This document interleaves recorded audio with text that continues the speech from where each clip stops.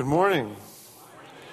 Well, last week, Peter began a new series on knowing God and spoke about the supreme authority of God the Father and God the Father's great desire for intimacy with all of us as his children.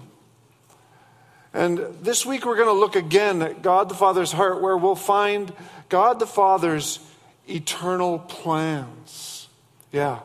God has revealed his plans to us. It's really amazing that Almighty God, creator of the universe, has revealed his eternal plans with little old us. But that's the truth. It's a huge comfort that Jesus Christ is right at the center of those plans. But God's heartfelt desire is that Jesus Christ also be at the very center of our lives. God has graciously let us in on these eternal plans so that we'll be left wanting more and more of Jesus. So that we'll cry out like the Apostle Paul did in Philippians when he said, "That I may know him." He was so eager to be closer to God, more intimate with God.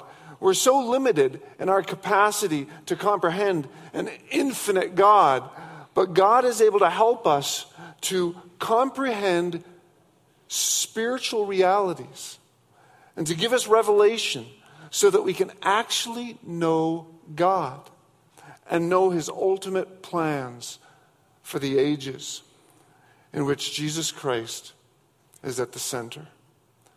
So let's pray. Father, this is quite an amazing thing to consider, that you've let us in on your plans, eternal plans, plans you've had for ages past. And yet, Lord, our understanding is limited. Sometimes we feel foggy. Sometimes circumstances seem to be in tension with what we hear you saying about your plans. And so, Lord, I pray you'd help us to grow in our understanding of what you're doing in our lives and in this world. You'd help us to grow closer to you as you reveal Jesus to us. In Jesus' name, amen. The two verses I want to focus on this morning are found in Ephesians chapter 1, verses 3 to 14. But I'm just going to pick two verses out of those, verses 9 and 10. And I want to begin, before we look at verses 9 and 10, by looking at verses 3 to 14, the passage those verses are found in, because it's one long flow of thought. In fact, one singular flow of thought. In the Greek, verses 3 to 14 are just one sentence. One sentence for all those verses. And there's a rhythmic pattern to those verses, verses 3 to 14, leading theologians to believe that this was a hymn that Paul introduced to the early churches that would have been sung in the early church, because of that rhythmic pattern that's obvious in the Greek language, but that's kind of lost in the English.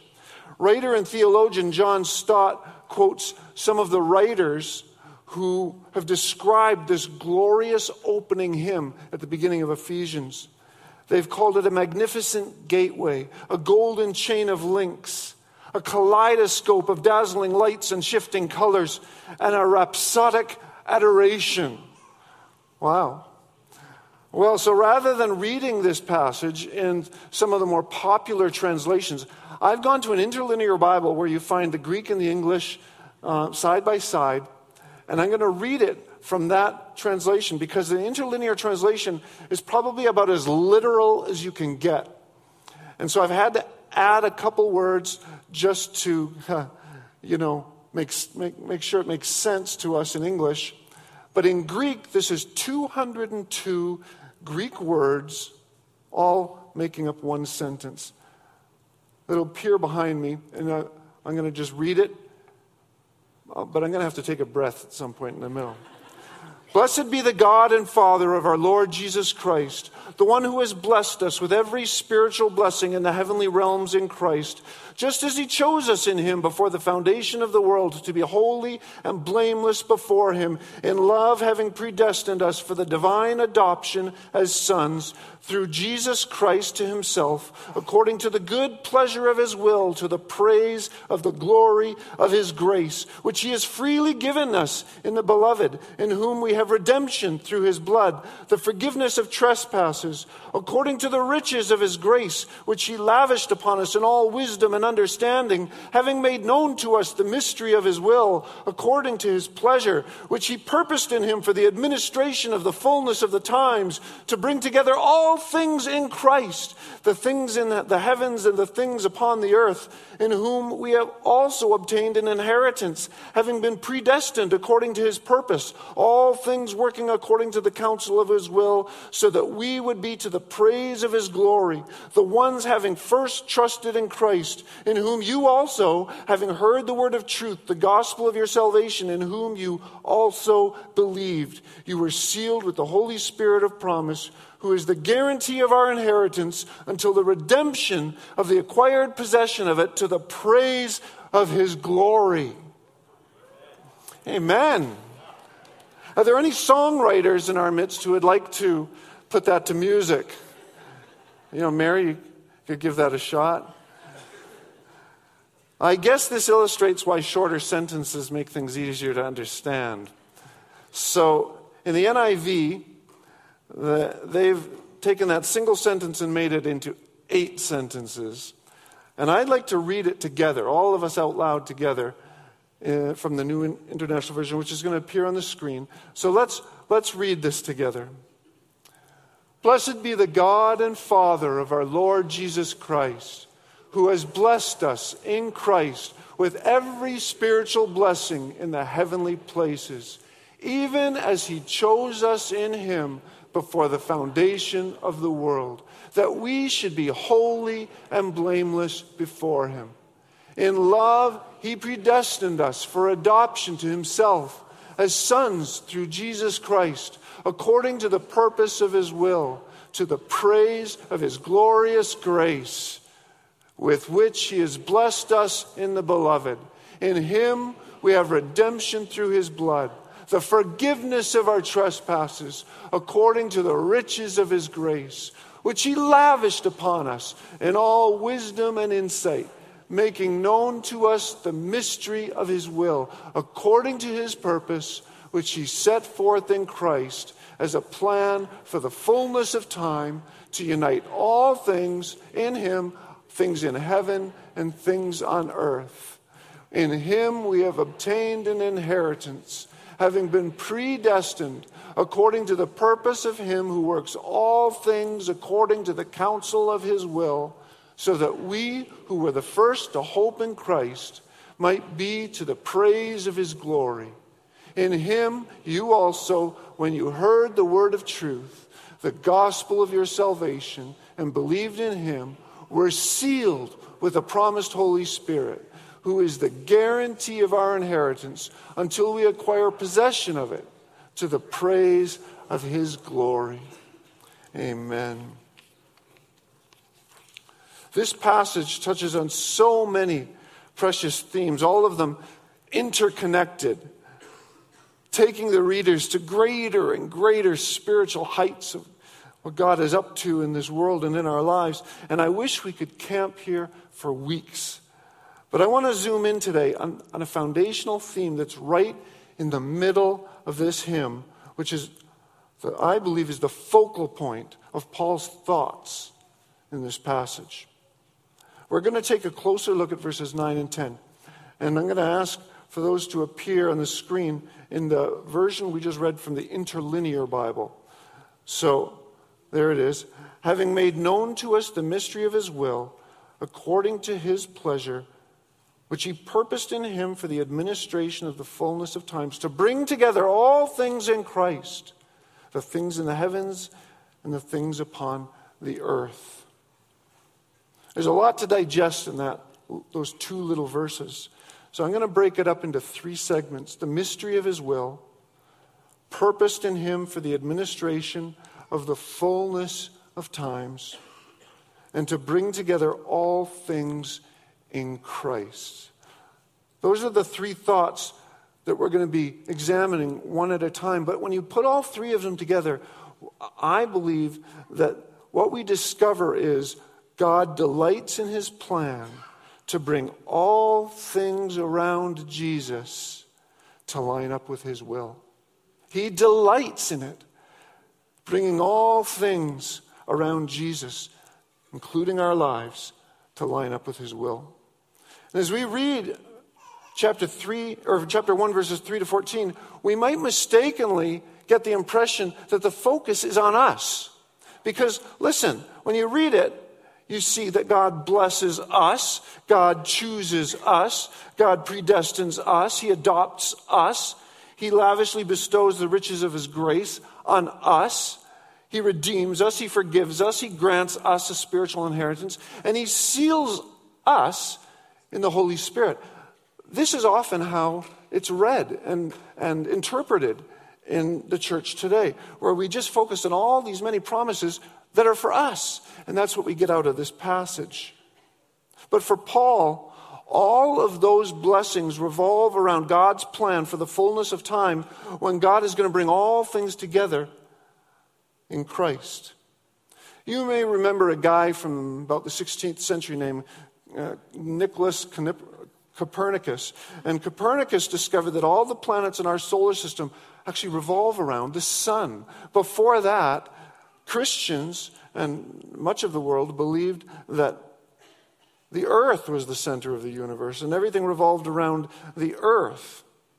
Well, there are even Christians today who believe that God blessing us is the center of God's plans.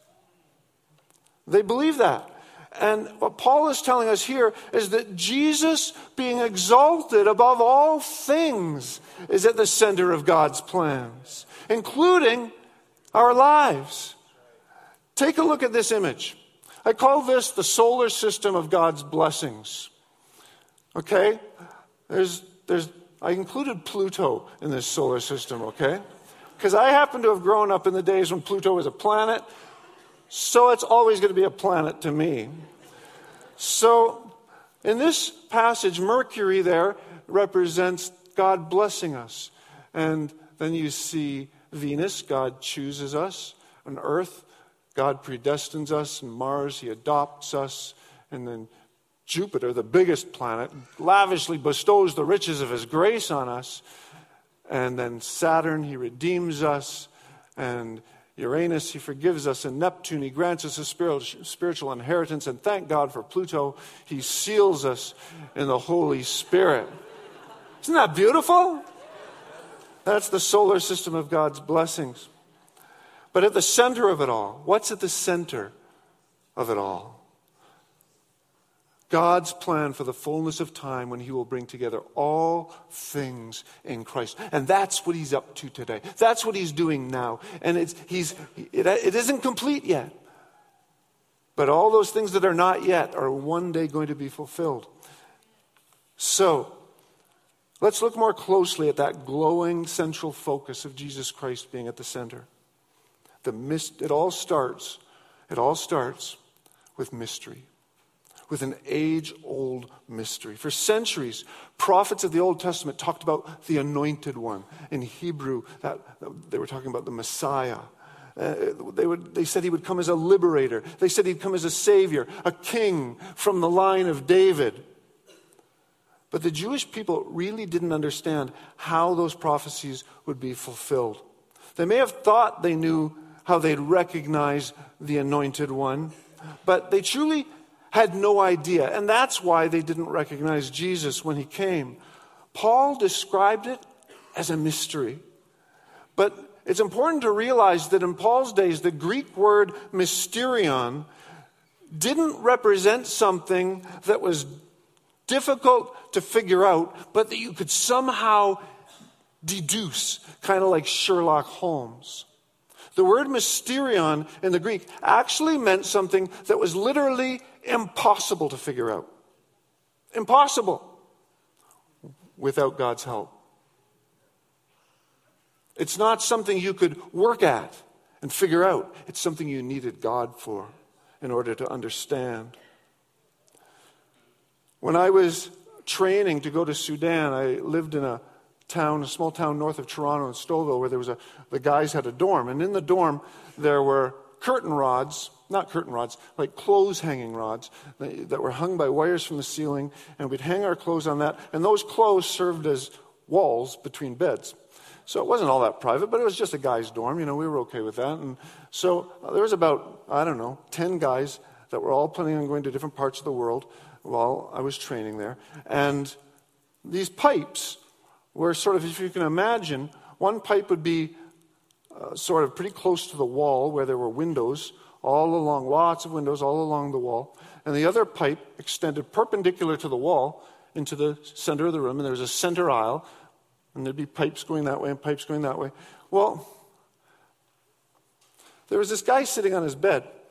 And I didn't even think anything of this. There was no plan in this. But I just walked up to the pipe that was behind his head, sort of where his clothes were hanging behind him. And I put my mouth to the end of the pipe. And I went, I'd made that sound with your lips. Well, it's amplified as it travels through that pipe, and it comes out the other end where there's an open window with a screen, and the sound is just amplified outside.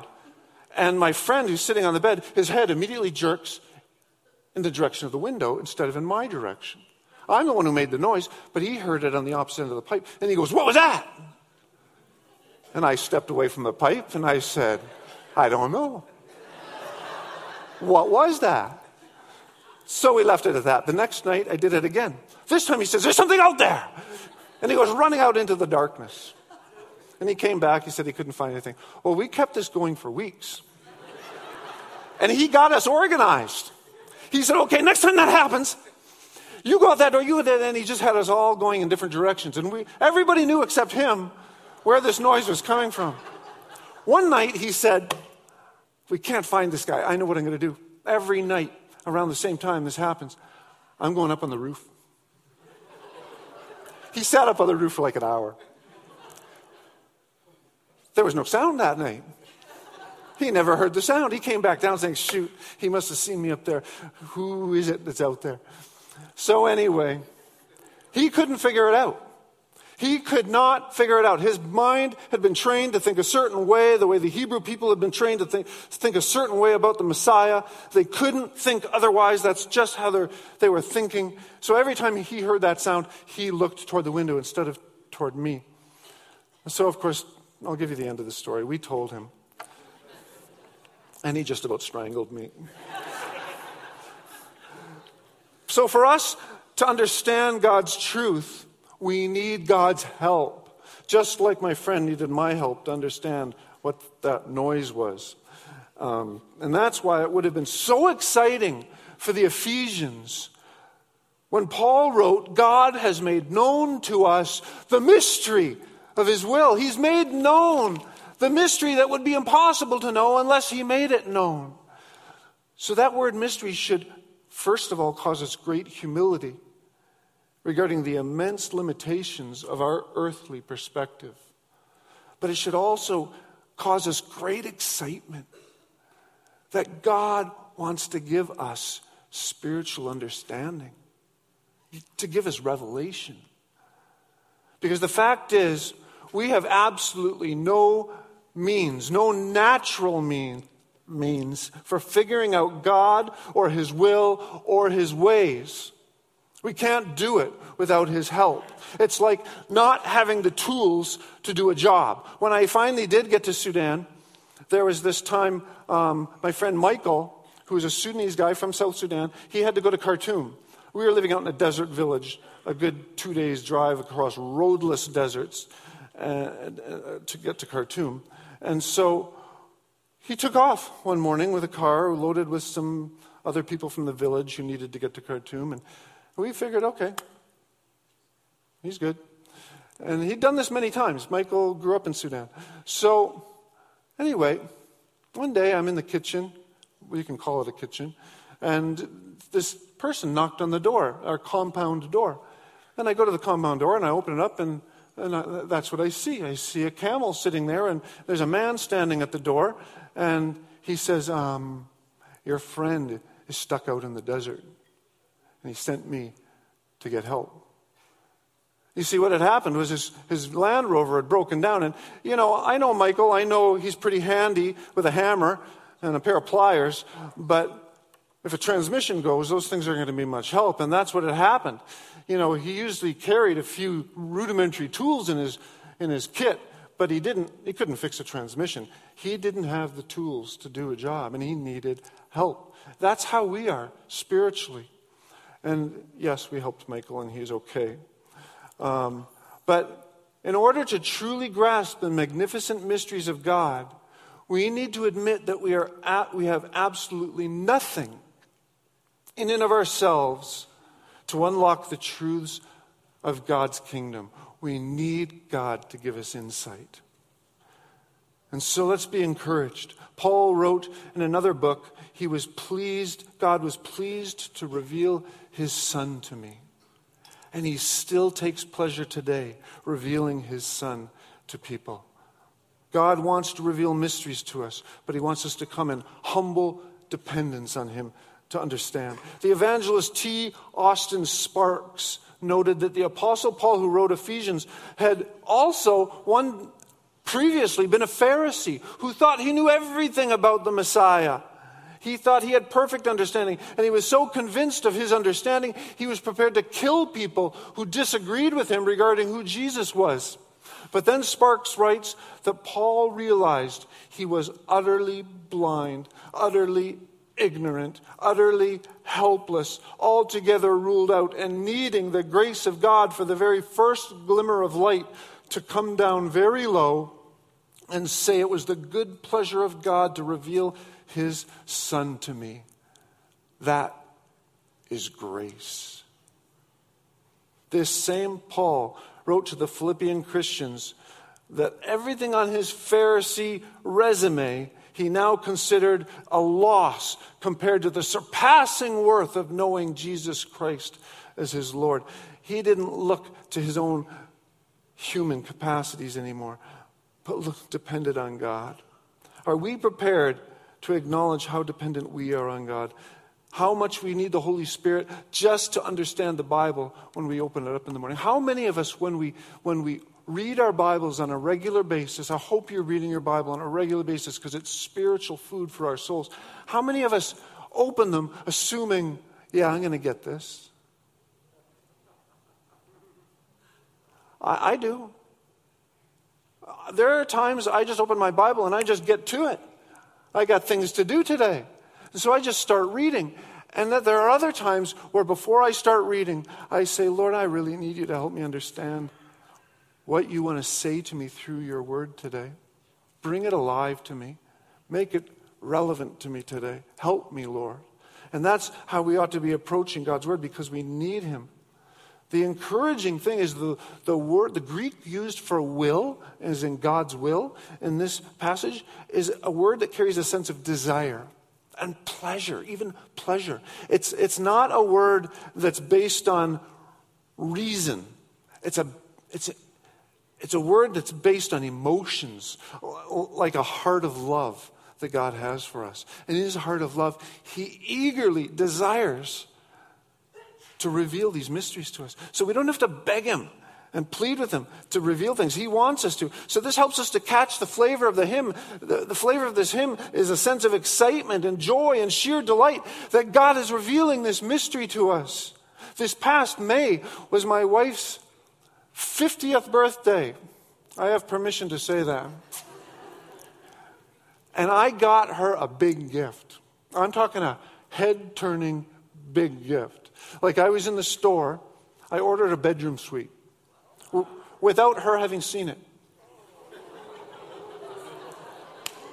Hey? What do you think of that?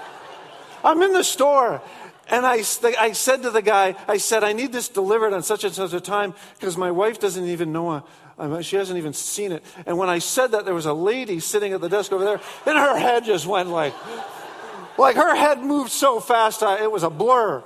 And she's looking at me, and I looked at her, and I said, is that okay? And I really meant it when I asked her. I said, am I in trouble? And she goes, no, that's really sweet.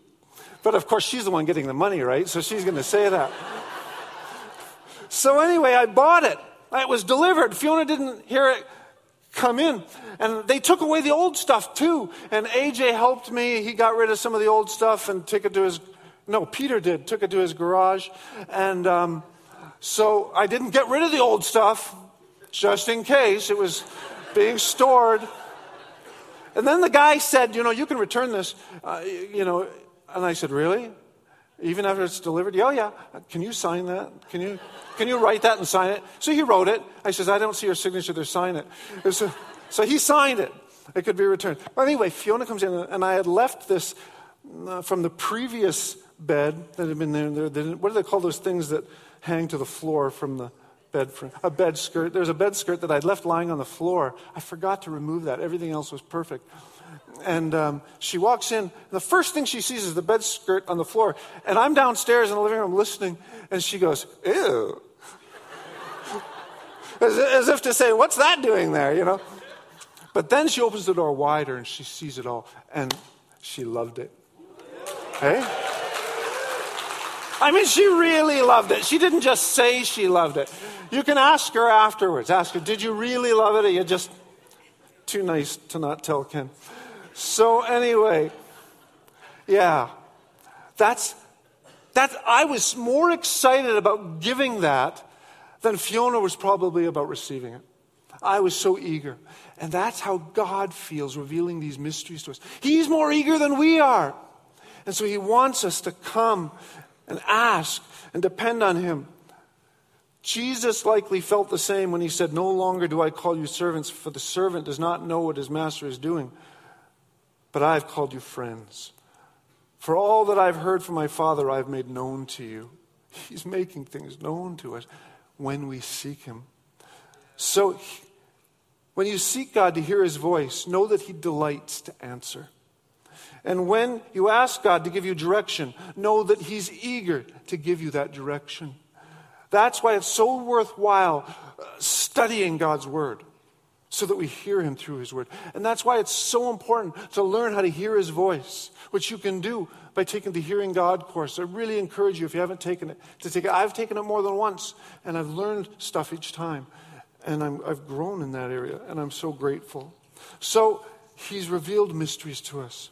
But then the next phrase is purposed in him for the administration of the fullness of the times. That is such a mouthful.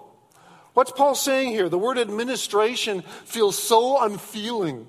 It feels like logistical instead of sounding like his sheer delight and excitement that he feels revealing mysteries to us. Well, a Greek lexicon I referred to said that it referred to the management of a household or of household affairs, specifically the management, oversight, administration of others' property. In other words, Paul's use of the word administration can be simplified by saying this: God the Father's will has been set forth in Jesus, in that Jesus is working it out on behalf of his Father. This is about God the Father eagerly revealing his Son Jesus to us, as Jesus is called upon to manage and steward his eternal purposes.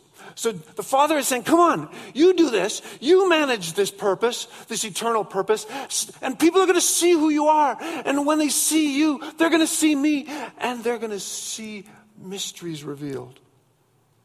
I love how the ESV simply says that God the Father, his plan for the fullness of time was to be set forth in Christ.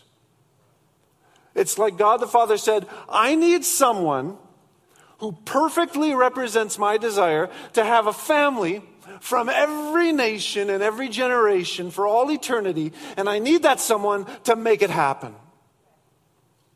And it wouldn't have taken the Father a nanosecond. That's a millionth of a second, by the way.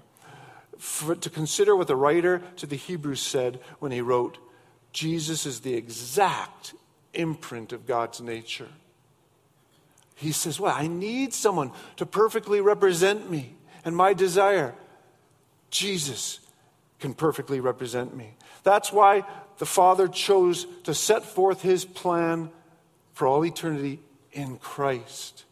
because Jesus provides the perfect expression of God the Father's heart. It's why Jesus could say to his disciple Philip, "Whoever has seen me has seen the Father." In high school, 2 of my classmates were twins, identical twins. And I've seen identical twins, and then I've seen other identical twins, and some of them are really identical. They probably confuse each other.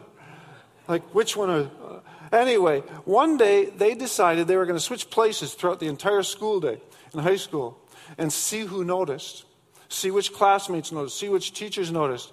And of course, they chose a day when there was no tests that the other one had been studying for. So it was a safe bet. And so they did this throughout the whole day. So let's just say up here, twin number 1 on the left came up with a plan. You can see by the look on his face, he's got a plan.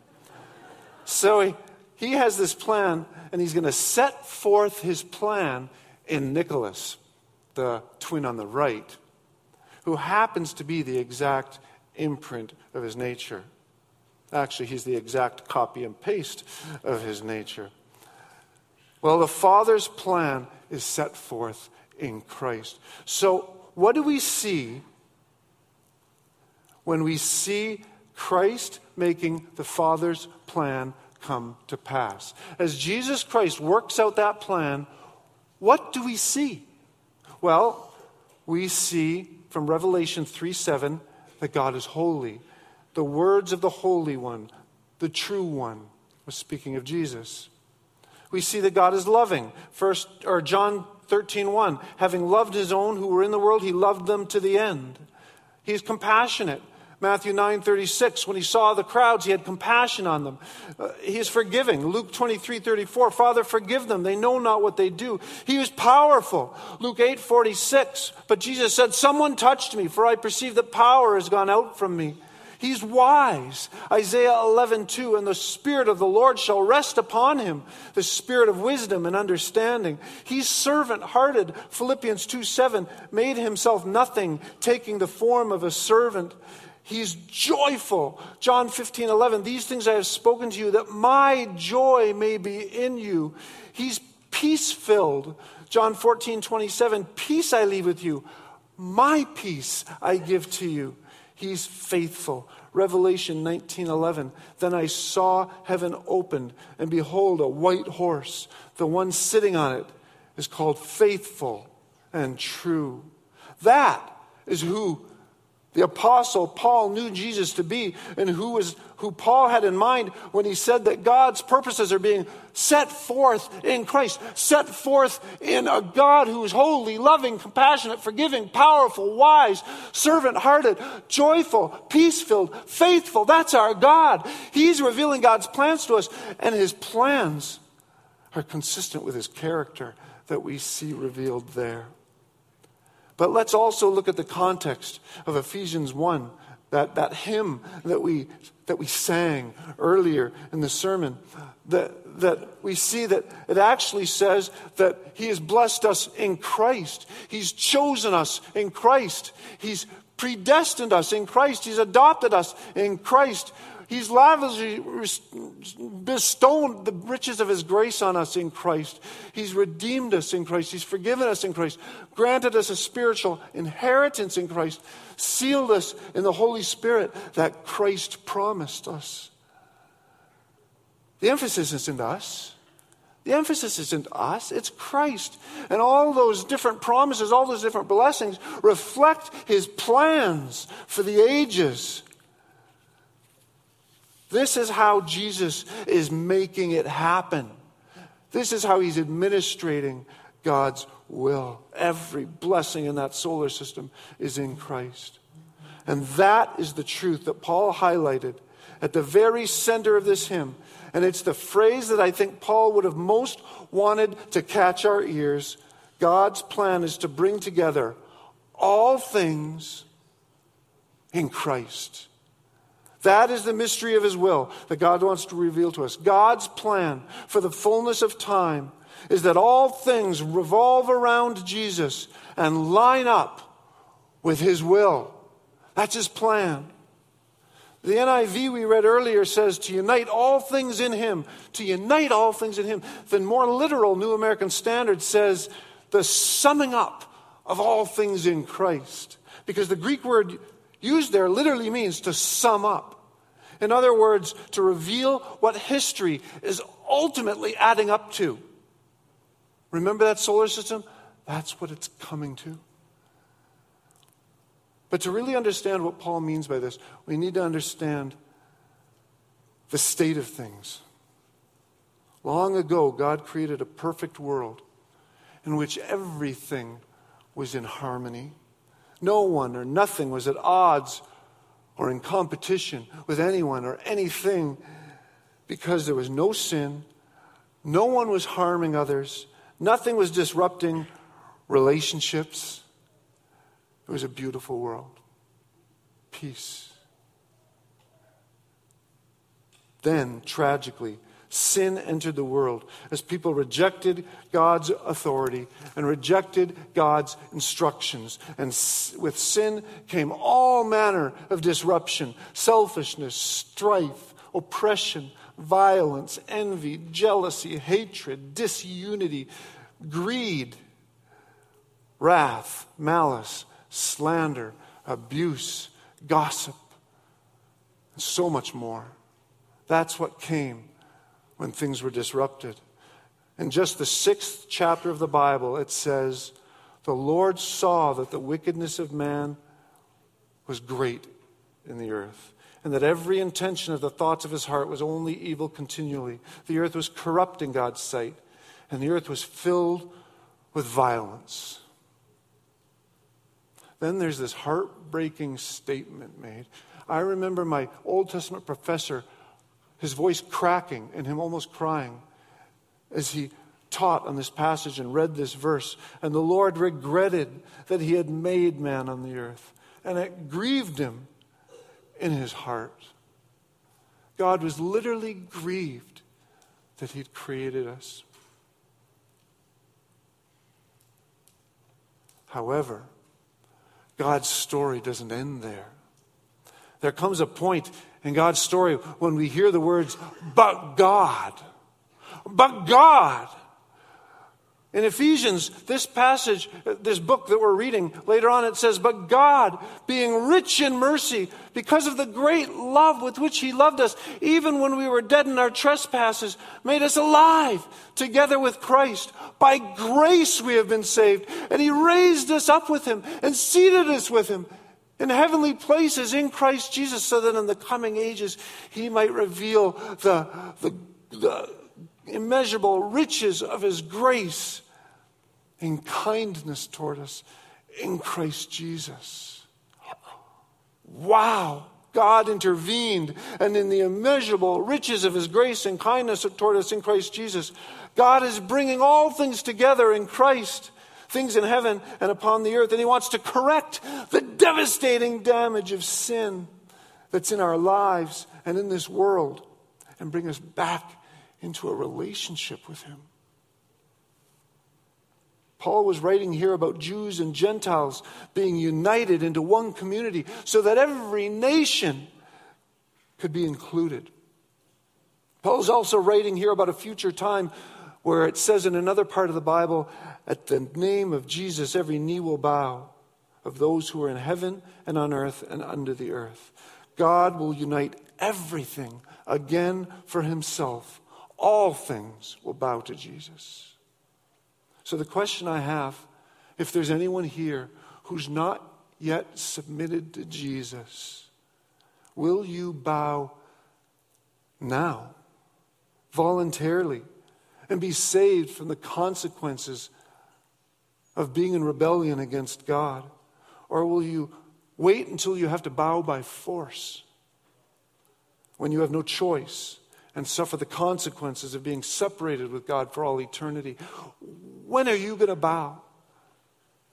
Don't wait until it's by force, because God delights in his plan to bring all things around Jesus. In his heart of love, he wants you to be in a relationship with Jesus for eternity. In his heart's desire, he chose us so that our lives will revolve around Jesus to line up with his will. But as I conclude now, I'm conscious of the fact that as a person who's already chosen to submit my life to Jesus, what does this mean when there are circumstances in my life that don't line up with God's will, or they don't seem to be lining up with God's will? After all, some things seem to be resistant to God's will. It may be a health issue. It may be financial strain in your life. It may be relational strain in your life. It may be someone who's not following the Lord in your life. It may be you fill in the blank. Things going on in our lives that don't appear to be lined up with Jesus. If this is true, if this is God's will, and we've given our lives to Jesus, why isn't everything lining up the way He promises? Well, all I can say in response to such tensions between our experience and God's plans for all things to revolve around Jesus and line up with His will is what the Apostle Paul said in that glorious hymn we've been looking at this morning. Remember that solar system. Don't forget the solar system of God's blessings. The best thing that I can do, and I'm going to tell you, quite honestly, I did this as I prepared this message. There's something going on in my life right now that feels in complete tension to the idea of everything being called to line up with Jesus. And I was frustrated with that. I thought, this isn't even true in my life. How can I teach on this? And the Lord said to me, remember the solar system of blessings that you created there? And that PowerPoint? Look at it again. And He said, the best thing you can do in the midst of life's tensions is to thank God that He's blessed me in Christ. Blessed us with every spiritual blessing that's in the heavenly places in Christ. Thank Him that He's chosen me before the foundation of the world. Chosen me and adopted me and predestined me to be His son. I'm God's son. I'm in His family. He chose me. Who wouldn't be excited about that? And to thank Him that He's lavishly bestowing the riches of His grace on me. I can thank Him for that. There's many examples of that in my life. And to thank Him that He's redeemed me and that He's forgiven me because I am forgiven. The blood of Jesus has covered all my sins, every sin of every action or every thought I've done or will do.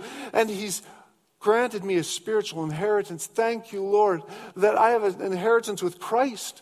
I'm a co-heir with Christ.